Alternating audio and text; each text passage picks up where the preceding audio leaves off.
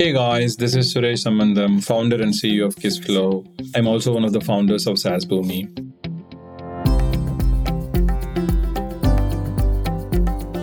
So, as you know, we already had the first season of SaaS Boomi, a super duper success. Now we are into the second season of SaaS Boomi podcast. In the second season, I dive deep into the stories of some of the most impactful startups. As a fellow entrepreneur myself, what I've done is I've attempted to bring perspective of a founder in my conversations with some of the India's biggest SaaS leaders. True to the spirit of SaaS Boomi's for founders and by founders motto, I hope the listeners go home with actionable takeaways in every single episode. So, without further ado, let's get started. Hello, everyone. Welcome to SaaS Boomi's podcast with SaaS founders. This is the season 2 that I'm doing with some amazing founders in India. Season 2 has been primarily about going in depth into what made a certain companies successful. There is always one theme that actually made certain companies successful. For example, Kissflow figured out that we sort of have to go away from category creation and focus on one category and go after inbound marketing, inside sales, right? And then it took us to some success levels. And similarly, there is something that makes every company great. And that's the theme in which we are going ahead this season. And we have with us Ashok, who's the founder and CEO for Automate.io, which got acquired by Notion. And welcome to the show, Ashok. Great having you here. Thanks, Suresh. Thanks for having me here. So awesome. I think one of the things I had to say is that Kissflow is, of course, in the workflow space, right? And very, very adjacent to workflow space is the integration space. And we used to use Zapier as one of the default integration platforms when customers of Kissflow wanted to use it. And in that context, we always have known about Automate.io. And in fact, we used to internally joke around saying, we make more sales for Zapier without they giving us even a commission or something like that. So we used to joke around that. In fact, I think we have probably sold 300 to 500 customers Zapier for Kissflow, through Kissflow easily. Yeah. I would have partnered up with you guys. And yeah, I think we make really good complementary products. Yeah. We could have been complementary. But now we actually completely built the Zapier-like integration framework inside the product. Okay. Awesome. We don't use Zapier anymore. So anyway, coming back, I want to understand what is the genesis of Automate.io. Tell us a little bit about your background and how did you end up with this idea, stuff like that. That will give again some background about the product, your background, everything, right? That'll be useful. Great. I'll start with my background. So I've done my bachelor's in computer science from IIIT Hyderabad. Post that, worked for a few services firms. Then I did my first venture way back in 2007, 2008 for a good 4 years time frame. That really didn't go well. So we had to shut it down. And then I joined a SaaS firm in around 2012, which was doing very well for that time and grew. I was fortunate to be there from go-to-market, initial market stages to $1 million revenue. So that's where I've learned a lot on SaaS business model and, the go-to-market aspects. It was during that stint and somewhere around 2014, 2015 that we were really seeing mushrooming of SaaS industry and a lot of vendors, technology has become commoditized by then in the form of AWS and other things. And really building online SaaS product wasn't really hard. It was becoming more and more easier. And then I think around that time, starting from around 2015, we were seeing a lot of SaaS businesses coming up, there was tens of applications for every small need. And that was also a genesis for the integration problem. And that's where I think the companies like Zapier have done a very good job where, they were solving the obvious need of transferring a piece of data from one particular application to the other for cases like synchronizing your contacts, moving your web leads to CRM or email marketing apps and stuff like that. But in my stint as a product manager in the SaaS firm, I saw the market need at that time going way beyond a simple one-to-one integrations. I was seeing queries from customers, primarily SMBs in US, asking for more complex, advanced workflows than a simple one-to-one, which Zapier was offering at that point. So that was a seed idea for Automate. So Automate started off from day one as a complete workflow automation with conditional logic and advanced workflow options. So yeah, that's how our journey started. Oh, okay. Since when you started, Zapier is already there, right? And they were Yeah. also one of those unique companies which had this completely remote model of work before the time COVID and all hit us, and we are forced to do remote, right? They were like actually doing.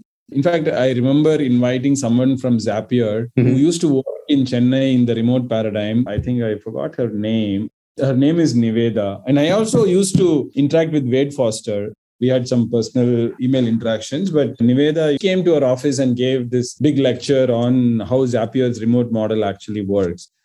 So my question is related to how did you think about a differentiated strategy, given that Zapier is already a dominant player in that space? When you had to create Automate.io, what was the unique differentiator you or your team had in mind for you to say, this is how, when customers going to come back and ask, why should I use you instead of Zapier? How did you answer the question?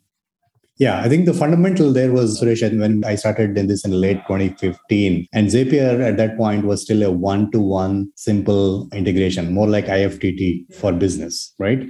You have some event happening in one application, let's say a contact being added in a CRM or somebody filling up a lead on your website, and Zapier would be, transferring that data to a CRM or sending an email. So it's a one simple trigger and action kind of a model. While Automate, the product differentiation was simply that we are a much more advanced workflow automation system. And that is where I clearly saw the customer need, at least from the few interactions that I had with folks in US. I sensed that the market need was going beyond a simple one-to-one integration. So our differentiation was clearly that while Zapier is a one-to-one integrator, we are a full workflow automation with the trigger, multiple actions, with a lot of conditional logic and branching in between. And that was, from a product standpoint, that was clearly our differentiation. It so happened that a year later, Zapier would get into that space and do the workflow automation as well. And that was like a pivotal moment for me. A lot of similar products were pivoting around that time. So when we started, there was a couple of other products who started doing this workflow automation. And when Zapier came in and did their workflow, introduced their workflows, a lot of other companies completely pivoted. And for me, that was a moment where I had to take a step back and think, now how would we differentiate? Should we go ahead with whatever we have or pivot to something completely? And to me, I took a long 1-2 months to think through about it.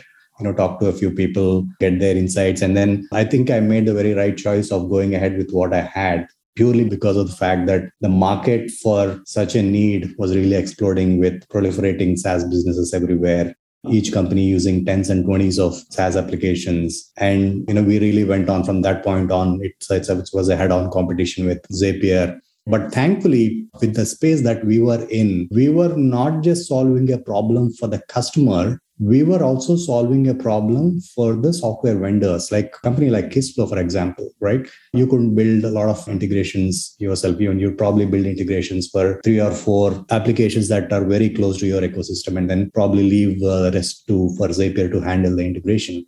And the integration problem was becoming so big at this point that vendors were looking for more than just Zapier to fill in that gap. And when we went out and we started integrating with this top 50, top 30 or 100, SaaS products at that point, we were welcomed with open arms. The vendor would say, hey, we're using Zapier, but we badly need more people here. Our customers need more options. They were happy to welcome us on board as a partner. They were actively marketing us to their customer base. And that's a welcome sign that we saw, hey, there's clearly space here. We're able to solve a gap for the vendors. We're able to solve a gap for customers. And from that point, it was no looking back for us. So that was a clear indication that there is room for more players in the space. And that's how we really took it forward. Okay, that's awesome. Can you also shed light into the scale that Automate was able to achieve from inception at the time till date, right? So I think Automate, we're going to talk about other topics of acquisition later, but you're still providing as a service as an independent brand anyway, right? So it'd be good to talk about some scale. Sure. Whatever you can share, right? So I leave it to you. Sure. Yeah, I can't share precise numbers purely owing to some acquisition related aspects. But to give sense of ballpark, so we were doing a few $1 million in revenue, less than 10, somewhere between, I could say, between 2 to 5 million when we got acquired. We were running profitably for a good 3 years before the acquisition. The growth rate was, somewhere around 70 to 80% year on year for at least 2 years preceding the acquisition. Yeah. So And I used to get the acquisition offers left and right. I mean, the space that we were in was so hot. Every SaaS business needed a feature or a product, like Automate or Zapier, right? Because they couldn't build all the integrations themselves. So they needed a strategic product or a team that could integrate with these hundreds of applications. At least businesses which have seen at least a 10 million revenue in SaaS, they're seeing this really proliferation of integration problem. So in that sense, we were a hot acquisition target. I used to get offers almost on a daily basis, some email from a private equity firm or, something like that. So I then generally don't even respond to those emails. But, since like post-COVID, the space has become incredibly hot. I was receiving offers from a lot of these marquee, companies. And, I started interacting with a few, and then I think went with something that had a really great potential. And I really saw a good growth journey together with Notion. So yeah, that's how it worked out. Okay. So now that we let the cat out, let's talk about, but before I go to the Notion story, like in terms of number of customers, like you would have like 2,000 customers who are paying for Automate right now. Yeah, we do. Yeah. Sure. So tell us about the Notion acquisition story. How did it happen? Was this a deliberate strategy or is it organically happened? All that stuff will be very curious for industry. And in Notion, see, there is a little bit of interest for me in Notion as well, because we are having work management. We're going after the work management space, although not necessarily like what Notion is doing, but slightly different from Notion. But the work management space is really getting hot, right? So I was very much tracking what Notion was doing. And then this acquisition happened. I said, oh, that's interesting. Okay. And now suddenly Notion is in India, right? Through Automate acquisition. Right. So tell me and our listeners, how did this Notion acquisition happen? Was it a deliberate strategy, organic? Give us more color into that. That will be very, very useful for our audience. Sure.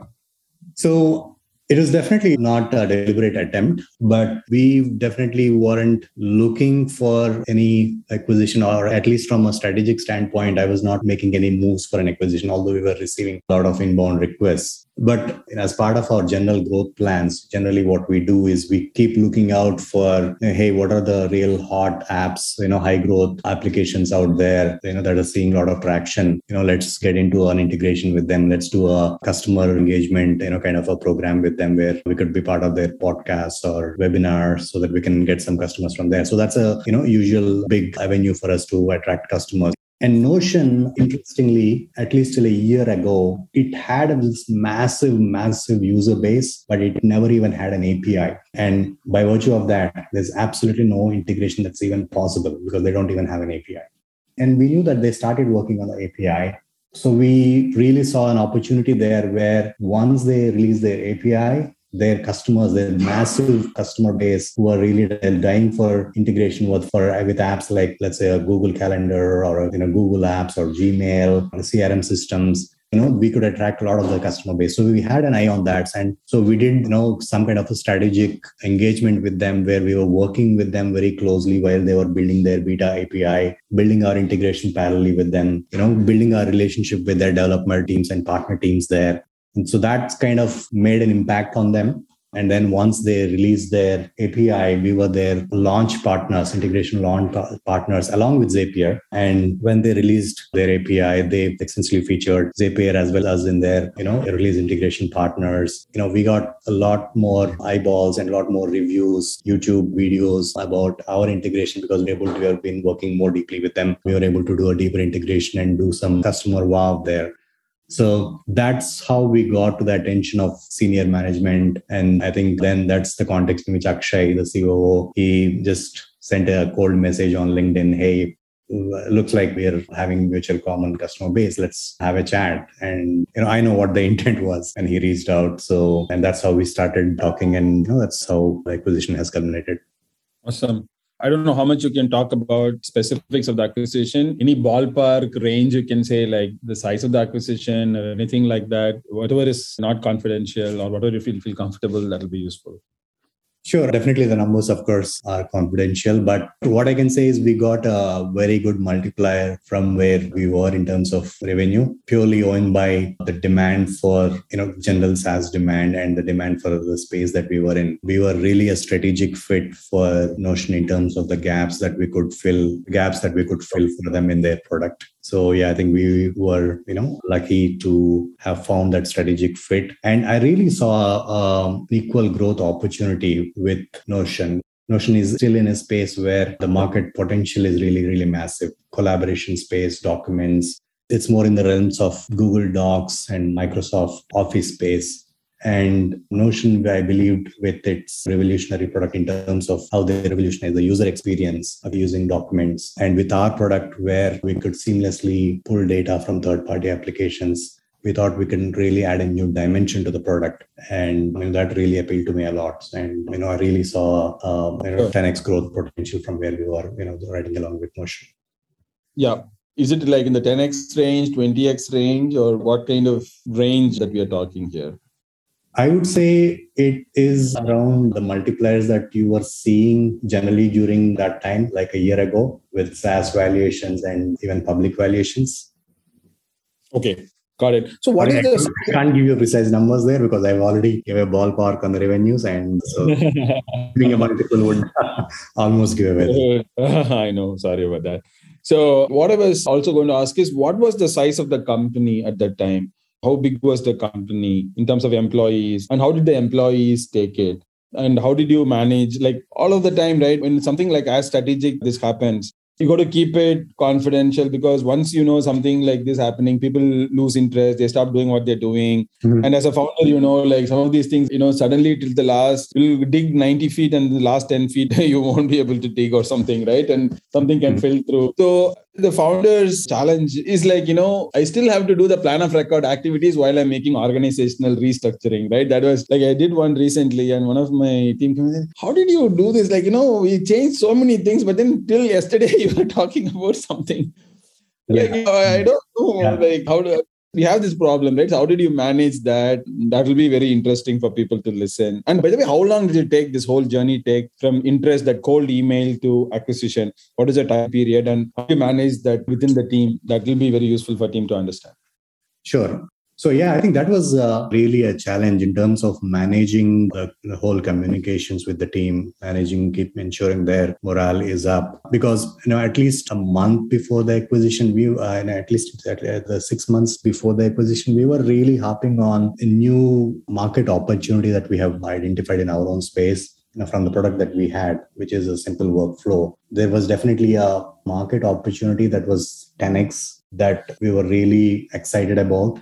And we have started working on a version 2 or an enhanced version for a different market of our product. And we were almost half built it. The team had tremendous commitment. They were going full throttle. And I personally was, very passionate about, bringing that out and then unleashing the potential of that for the company.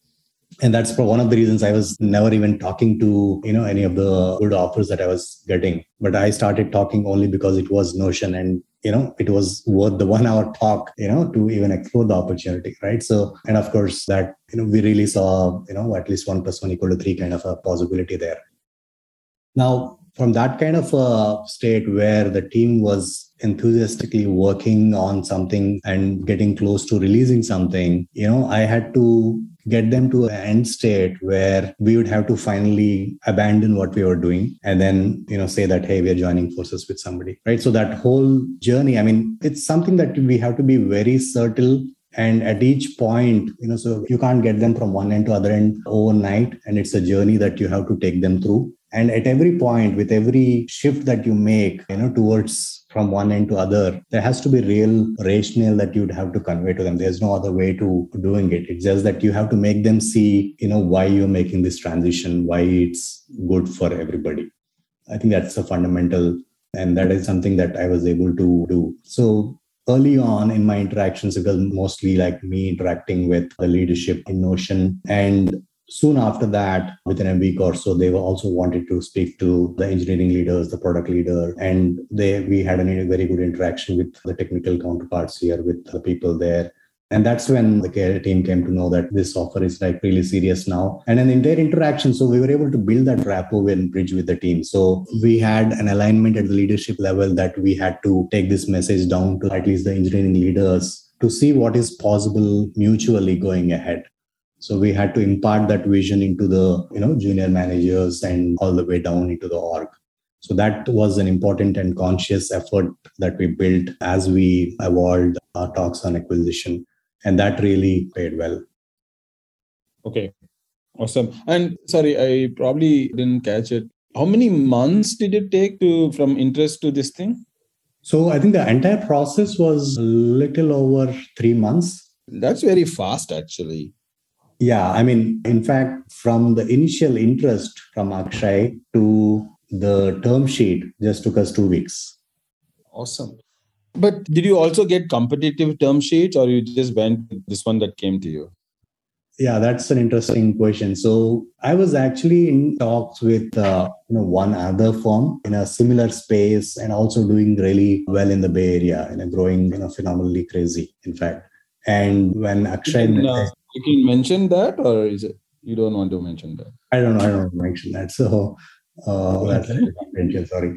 So, but yeah, they were also in a similar space, but growing pretty fast. And when Akshay sent me the cold message on LinkedIn, I was in a second interaction with the CEO of this firm. Then I saw this message from LinkedIn, from Akshay, and then I immediately knew the intent because they launched partners in integration. They just Do you think that the news got leaked out and Notion started showing interest? I wouldn't say that. I think it's just natural coincidence that happened because we were engaging with them pretty deeply for about 6 months before the acquisition in terms of technology, partnership, and other things. So, yeah, and it's natural that we got into the eyes of their senior management. So post they launched their API, the next big thing that they would want to do is generally build a lot of integrations. And instead of building something in-house, they would want to probably have some partner with somebody who has already done that with 100 applications already.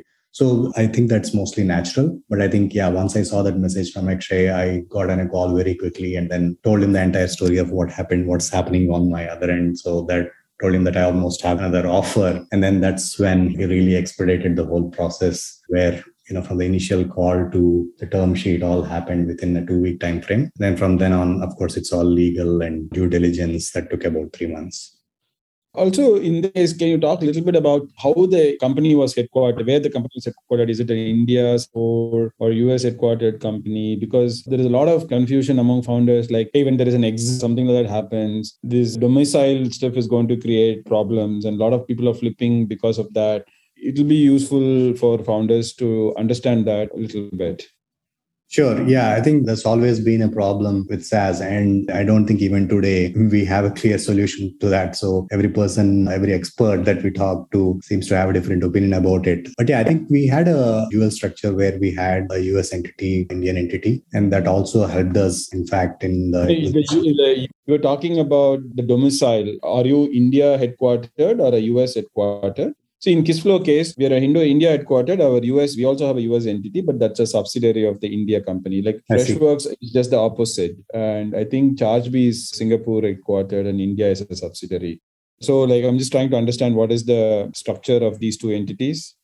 So we have a US entity, which is not related to the Indian entity. In fact, we had them completely independent. Later, I was told that, if there had been a relation like Indian company being a subsidiary, that would have created a lot of problems. But thankfully, we didn't have that structure. It's completely different. The US entity was the front-facing entity for all customers, market and everything. Indian entity was more of a, back office tech shop, right? And we kept them separate. There's no relation between those two entities. Oh, okay. And that indeed helped us in smoothing the deal, in fact. So the acquisition is really Notion acquired the US entity, basically. Yeah, they've acquired both the entities. In the sense that they have acquired the IP from the US entity, all the product and all the code, the IP belonged to the US entity. So they've taken the IP from the US entity. And the Indian entity is a complete takeover where the Indian company itself becomes a subsidiary of Notion. Okay, got it. So basically, they acquired both companies parallelly, right? So, but just one thing. Okay, so basically, the US entity outsources work to Indian entity, and they basically act like a service provider, building software services, marketing, and sales services, something like that. That's right. Okay. Yeah.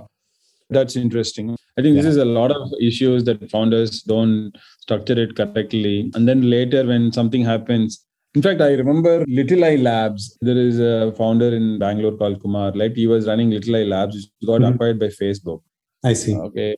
And this was like 7, 8 years ago. That's one of the talk of the town kind of acquisition because this was a Mhm. very early stage. Indian ecosystem, startup ecosystem was starting to take off, right? And then Facebook acquires a company. There's so much noise around it. And then when I go talk to Kumar, you know what? This deal was about to, fell through because not Mhm. because Facebook is not interested. Facebook is thinking, hey, this legal work is so much mess. It's just not worth that effort to do this, right? I'm about to give up. And finally, they persisted and got it through.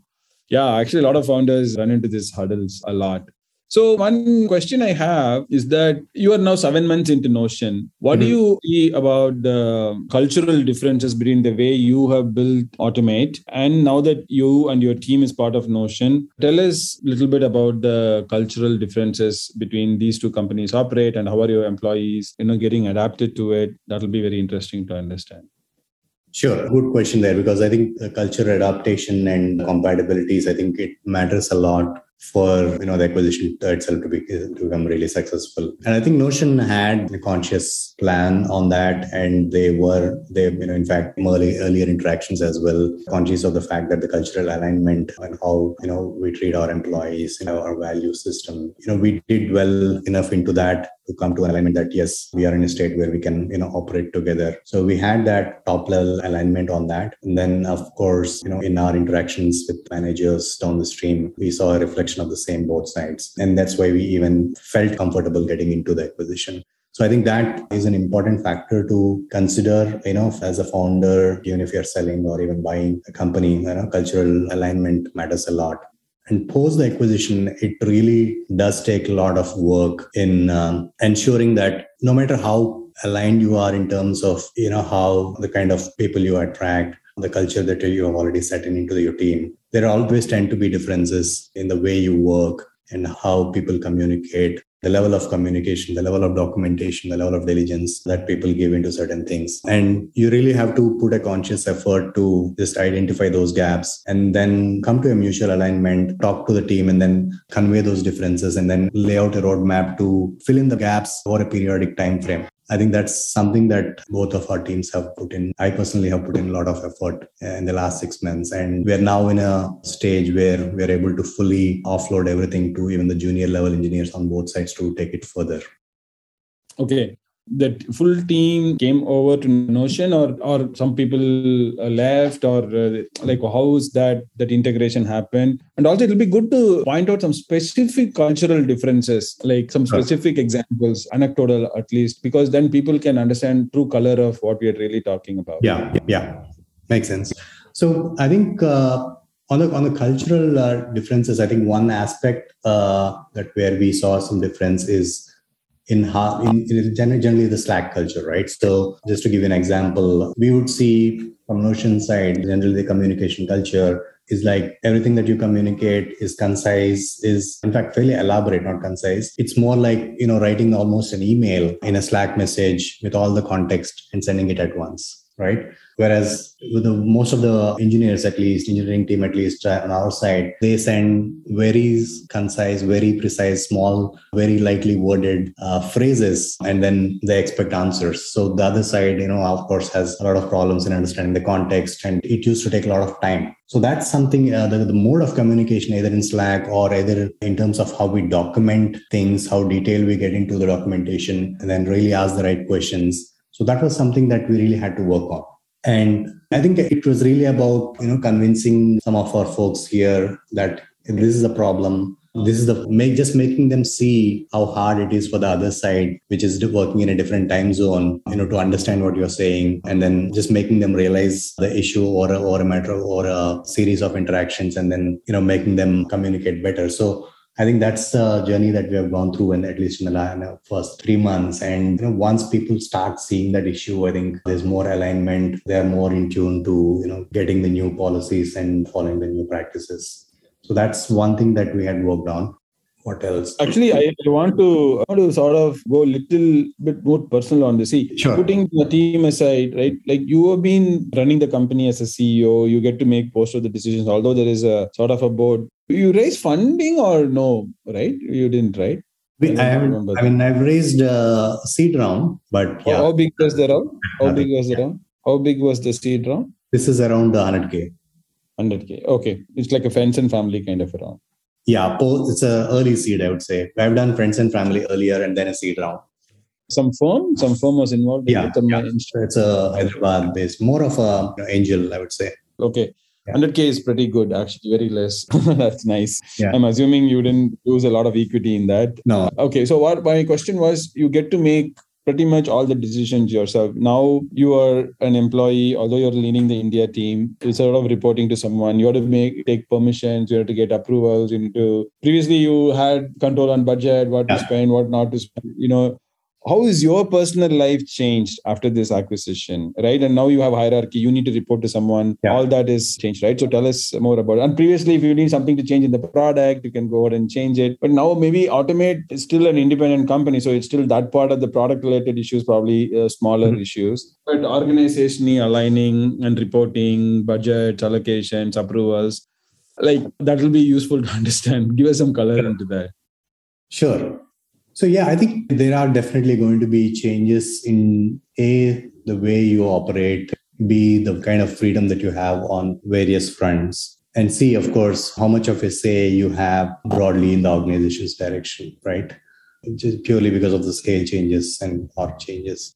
So I think fundamentally, any mature entrepreneur, what they'll have to realize is what is ultimately important is the common goal. And if the ultimate thing that a founder will have to bring to the table post an acquisition is to ensure the full alignment of the team, to and aligning them towards aligning himself and the entire team to the organization's goals. And I think in that process, everything else, smaller things like the reporting hierarchy or financial, approvals, all those tend to take a backseat, in my opinion, because once the founder himself is able to see that, hey, he'll have to really put himself in a seat of, let's say, hey, if I'm running my company and if I've hired, let's say, a head of engineering or a head of product or a head of finance, and I'm like taking that guy's position right now.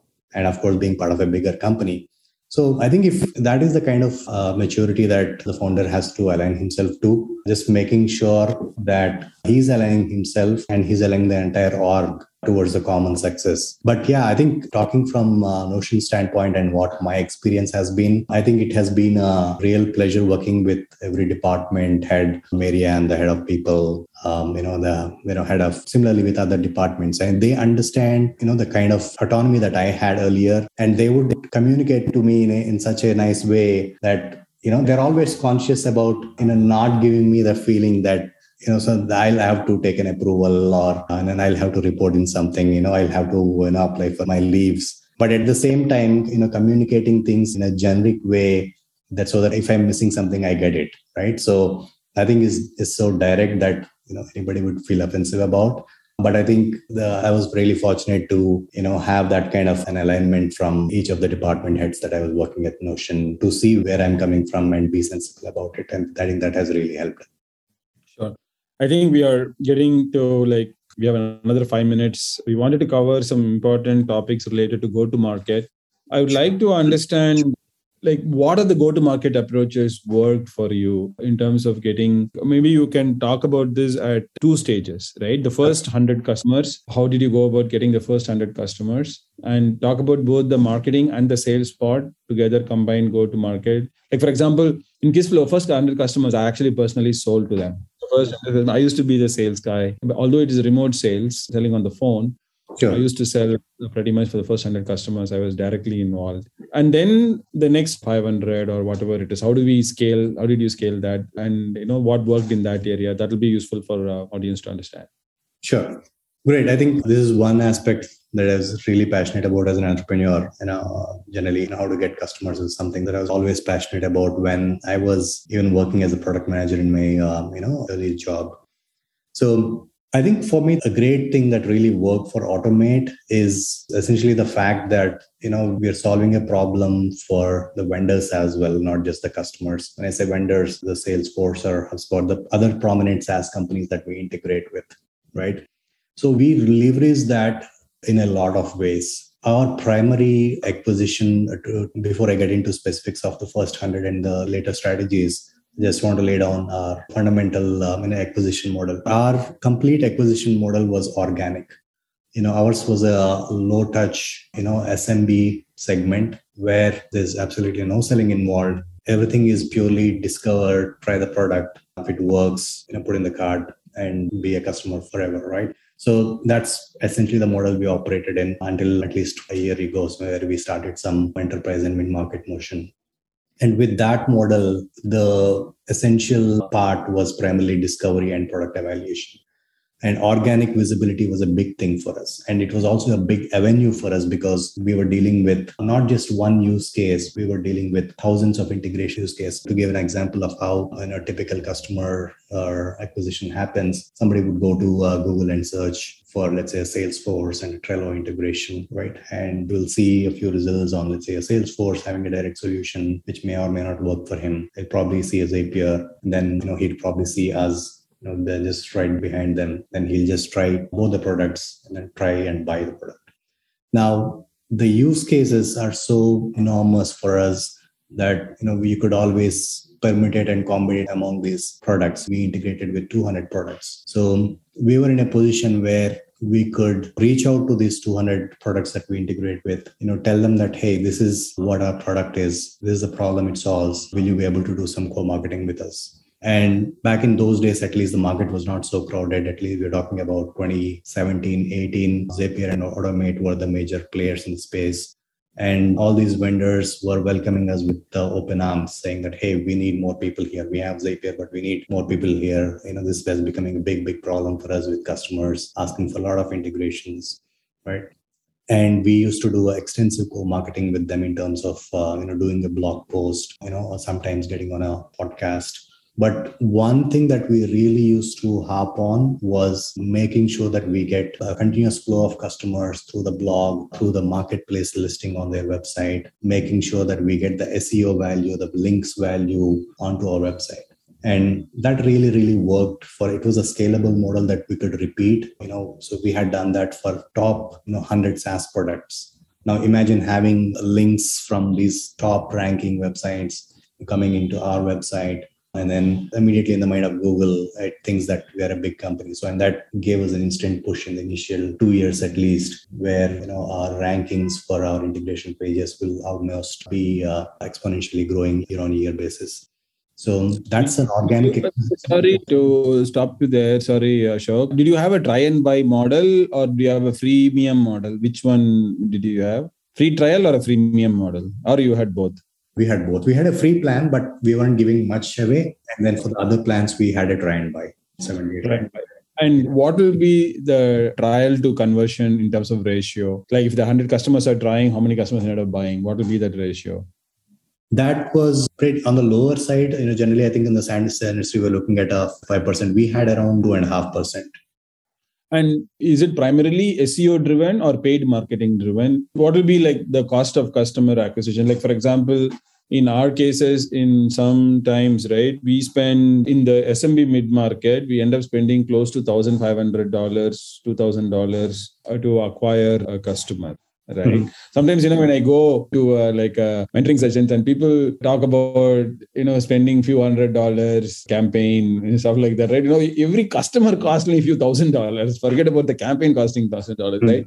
So that would also give audience some understanding about how much it is typically, although it is low touch SEO or, Google search driven marketing model, the market has gotten a little crowded and the cost of acquiring such customers through those channels have become extremely expensive now, right? So absolutely. Tell us what has happened in your case. Yeah.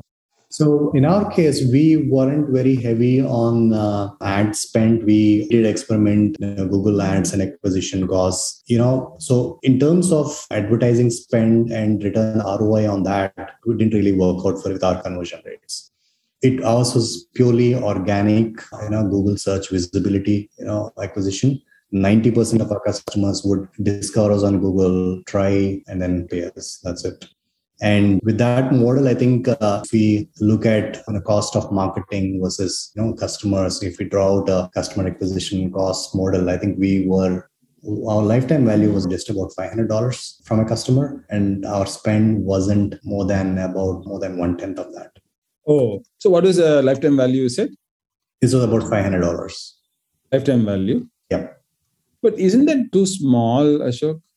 It is, but I think the space that we were in, integrations was really getting commoditized.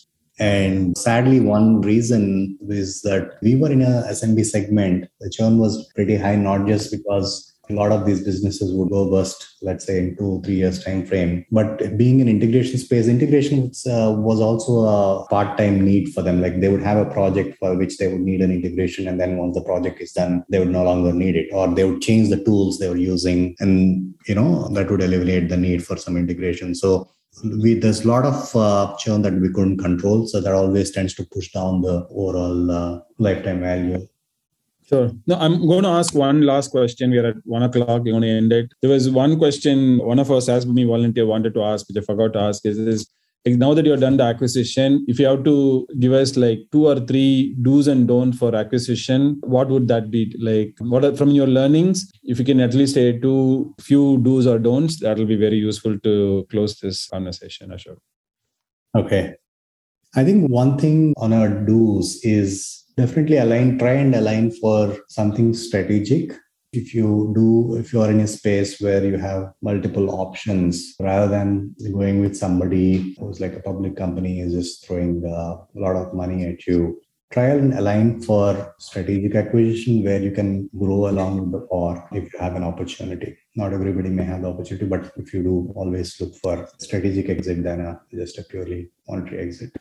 And of course, choose your partner very carefully in terms of their growth potential, because a lot of acquisition consideration could be in equity. And so, of course, that matters a lot in long term where we will end. So that's something on purely the consideration and valuation aspects. 2, of course, alignment on cultures and culture value and what you bring to the table is always important. So that's something that definitely sidelined in a lot of other conversations in the acquisition, but later those become important. So that is something that we were conscious of, while I was talking to Notion. Even if I wasn't so conscious about them, the fact that they brought a lot of discussion around those aspects, that sensitized me about it. And we did a lot of evaluation around that. So that alignment is equally important apart from the other conversations in an acquisition, like how aligned are your goals, your team's goals, the cultural alignment, and personally what you bring to the table and what you will be taking care of,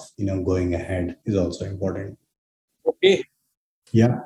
Sounds good. And thank you, Ashok. It was really wonderful talking to you. And I actually wanted to catch up with you. I don't know whether you come to Chennai. If you come, just ping me and we'll catch up for a drink or a coffee or something. And if I come to Hyderabad, you're still in Hyderabad, right? I'm in Hyderabad, yeah. Yeah, I will definitely ping you. You have a lot of things to talk. I guess I'll catch you soon. Thank you very much for taking time. I think there's enormous amount of takeaways for the audience from this session. Thank you. Sure. Thanks, Suresh. Thanks for having me. Hi, folks. I hope you enjoyed this episode. Feel free to share your thoughts and feedback to hello@saasboomi.com. You can access this and all other episodes of SaaSBoomi's podcast at www.saasboomi.com. SaaSBoomi is spelled as SAASBOOMI.com. SaaSBoomi.com. There is no H there. Until next time, this is Suresh signing off from you. Bye-bye.